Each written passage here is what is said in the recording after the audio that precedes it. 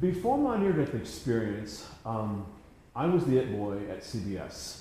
I was in the height of my career. I was a celebrity freelance image consultant. The celebrities, the politicians, the senators, the congressmen, the TV stars, the movie stars, all part of my list of clients, and I traveled extensively. And so that part of my life was zooming ahead. You know, before my near-death experience, I always like to say that I was agnostic. I didn't believe in anything. You live, you die, you make money, boom, end of story. So that part of my life was the true and the tried, and it made sense. The day of my near-death experience, and I need to backtrack, I had let something go. A medical misdiagnosis that I didn't want to deal with. Number one, my career was very busy. I was traveling. Number two, we were in the height of the AIDS epidemic, so there was a part of my subconscious thinking that maybe I had AIDS, maybe why I was losing so much weight was due to the AIDS virus. I began to have all these lesions on my face. I was coughing up blood. So I let something very simple take over. And so for me, that day, it was just the perfect storm occurred that day. It was raining, it was cloudy, it was cold. And I was invited to a CBS rap party on a television series, and it happened to be my birthday. And I left the party in excruciating pain and went to the bathroom and just began to bleed all over my suit. And I knew then that I had let something go beyond the point of no return. Going into the OR, the next act of this drama began to unfold. They scooted me on top of the operating table, and I remember hitting that operating table. It was so cold. And I was looking around, and I could just feel myself going in and out of consciousness, and I could see everything began to slow down, as though everything was put on a pause moment. And I could see in the corner the beginning stages of what I call the bullseye began to rotate, and everything going in pause moment. And I remember the surgeon saying, "Put those GD IVs in him, we need them now." And he said, "I can't, his veins keep collapsing. You need to find a vein, we're losing him." And they rolled me on my side, and he said, "This is going to hurt a lot." And 5, 4, 3, 2, 1, boom. I could see myself hovering on the ceiling, but I couldn't really see me because I was, I guess, in spirit form. But I could look down and see Peter Anthony, meaning Peter was looking down at Peter, but I could see Peter. And all these doctors were just going in this medical protocol.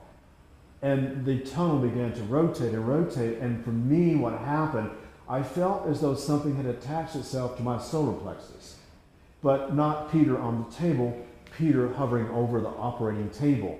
And I felt as though it was being vacuumed into this tunnel. And for me, the most incredible thing was that there were people, family members and relatives and friends were greeting me there at this rotating tunnel, but they weren't my current brother and sister and my father and my aunt and uncle and grandmother and grandparents of that lifetime, of that current lifetime who had died. These were all past life people that were there greeting me to come into this tunnel. And I knew who they were, and they were smiling. And when I went into the tunnel, I mean, again, imagine from 0 to 60 in a car in a matter of moments, like in a Ferrari. You are at record speed, and I was being vacuumed through this rotating tunnel. My tunnel had colors, all these mathematical equations, 2, 2, 2, 3, 3, 3, 4, 4, 4, all these triple codes, quantum physics, all surrounded by color and sound. And I was grasping every moment, every second, the collective intelligence. I mean, imagine the mind of Einstein and Tesla and Darwin, you know, your college professor, your high school history teacher. All this was being downloaded in my mind, and I knew everything at that moment. I remember going through the tunnel as I'm watching these colors and the sound. And how can you even describe the sound? How can you describe the sound attached or combined with the numbers as you're spinning through this tunnel? As I was going out of this tunnel, I ended up in this tree. I remember being awestruck, sitting in this tree, and next to me was an ascended master. Now, I don't know how I knew that, but I just knew. You know, when you're spinning through all this, so much information is coming through your, I guess, through your consciousness, you just are receiving information and you're not going, well, why are we doing this? And how come I'm sitting in a tree?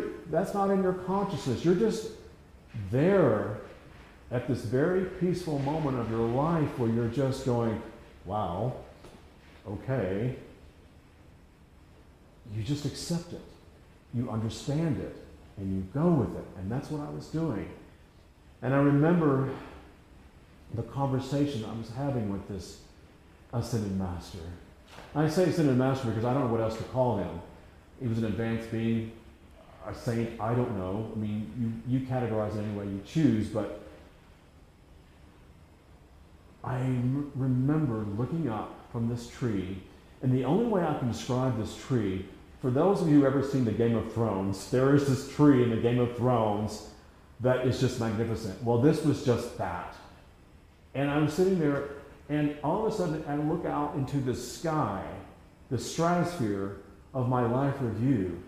And from the moment I was born in a hospital to the moment I died at 11:11 p.m. on November the 11th, in 1987, my life was before me. And all these moments in my life, these little moments that you just forget about. I mean, every moment of your life is recorded. You're watching your life review in this huge matrix, and over and over and over you see your life review, and you're not judging it as much as you're watching it with such compassion and such sympathy and such understanding. There is no judgment. That was the first thing I went, aha, there is no judgment. And I'm seeing the things I should have done that I didn't do, the things I could have done, I chose not to do, and the things I would have done if I'd only known better. But I didn't. And again, no judgment. In fact, if anything, what I felt inside, again, this invisible spirit or essence, what I felt inside was, you could have done better, Peter. You accepted it, and I went into my life review, and I could spend hours talking about my life review. I can talk about a few things here, but I remember I was in high school, and it was my birthday, and my sister, I was about to close my locker, and she was there, and she said, today's your birthday, happy birthday. And I said, yeah. And she said, well, aren't you going to tell me, you know, I'm your best friend, aren't you going to tell me I love you? And I'm looking around at all my football buddies, so just go away, I don't want to talk about this now. And she said, well, come on, just tell me how much you love me. And I didn't say that. And that night, she was killed by a drunk driver. And that was the last time I saw my sister. And that moment when I'm looking down at that life review, that should-have, could-have moment, I love you, did not come out of my mouth, did not come out of my lips. Those words I did not say. And so when I came back into this lifetime, there's not a day that goes by that when I hang up a telephone with a friend, no matter how young you are a friend or how old you are a friend in my life, I love you. That is something I learned on the other side, and it means the world to me. And it means the world to my new extended family friends, because they know what I've gone through.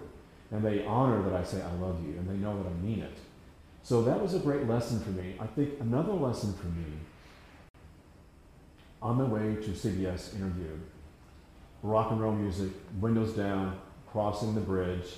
I have a piece of gum, plop it in the mouth, flick out the wrapper into the Trinity River. And in slow motion, I watched this wrapper descend all the way down into the river and going down with the current, meeting other trash, you know, Whataburger, you know, Burger King, you know, McDonald's, and needles, you know, cat litter. I mean, so much trash.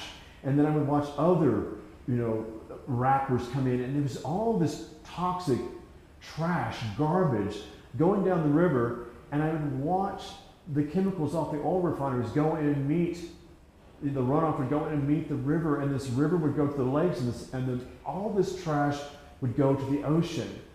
And I watched all of this, and I thought to myself, we all can make a difference on this planet. One action, no matter how small it is, one action can have horrible effects on other people. Because what I watched was children getting sick from the oil refineries and all the trash and all the debris, and all the environmental people were stepping in, and our government was just basically turning their cheeks, ignoring it for the sake of profit and greed.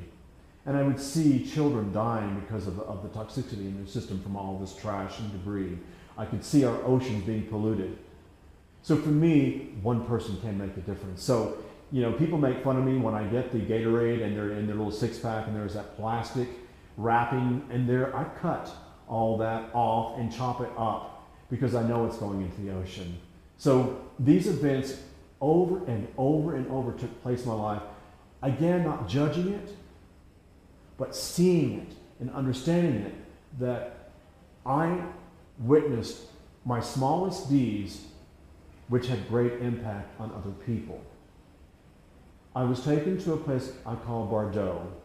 I call it the cleansing station. Catholics call it purgatory, limbo. You choose, you put it in any category that you feel comfortable with. But it was a cleansing station, and there was this light frequency that showed up. I'm, if you will, in outer space, galaxies, looking down at Mother Earth, and before me is this massive ball of energy, current, fragment energy, gold energy. And I'm having a conversation with this energy. But even though this energy was in front of me, the conversation was coming from my back and going through my solar plexus and having a conversation. And it dawned on me at the close of this conversation that this was God. And born and raised Catholic, and then going from Catholic to becoming agnostic, and having this conversation with this being of compassion and kindness and love. How do you measure that? Imagine this, a cat or dog that you've rescued and you love and you just love it, or your child or your wife or your boyfriend or new love, and multiply that 10 times 10 times 10, 1 million. That's how much love you're feeling at this time. And I was shown visions of earth and what man was doing to it. Wars, the famine, our pharmaceutical companies that were curing diseases but creating 3 more diseases. So the side effects of medications, again, the pharmaceutical companies were just turning their cheek for the name of profit. I watched this over and over, and I watched our leaders, we as a collective consciousness, not just here in America, but all around the world, were so eager to give power to people who were so eager to take our power away. Over and over and over. So what I saw was the rise and fall of every civilization known to man. The Greeks, the Romans, the Brits, the Vikings, you name it, the Mayan. All because we were not learning our lessons of kindness, of compassion, of extending a hand to helping people out. We were social profiling, judging. There was black in this world, there was gay in this world, there was Hispanic, there was, rich, there was poor, all these categories. No. You don't see that on the other side. What you see is spirit. What you see is essence. What you feel is love. And that does not go away. And so when I was given the choice, and this is very important because for those who are watching this, you're always given a choice in life. The choice to tune in to listen to what I'm saying today, the choice to sit down and take 5 minutes of your time, the choice not to listen to this. It's always a choice, but I was given a choice to go back. And what I was shown, what I call the unsung heroes, the doctors and the nurses that really did care, the teachers that really were contributing to the shift of consciousness. There were housewives, there were children that were helping other children. I saw the bad, but I also saw the good. And I also saw my life ahead of what I was going to do. I saw the mishaps of my medical condition and the years and years of struggle of recovering medically, but I also saw everything I was going to go through, you know, the suicidal thoughts, the isolation, the depression, friends leaving me. I saw it all, but I also saw myself no longer stuttering. I saw myself writing books. I saw myself giving lectures. I saw myself traveling. Do you want to go back? The voice said. Yes. And I came back. Surrounded by light. Engulfed in light all around me.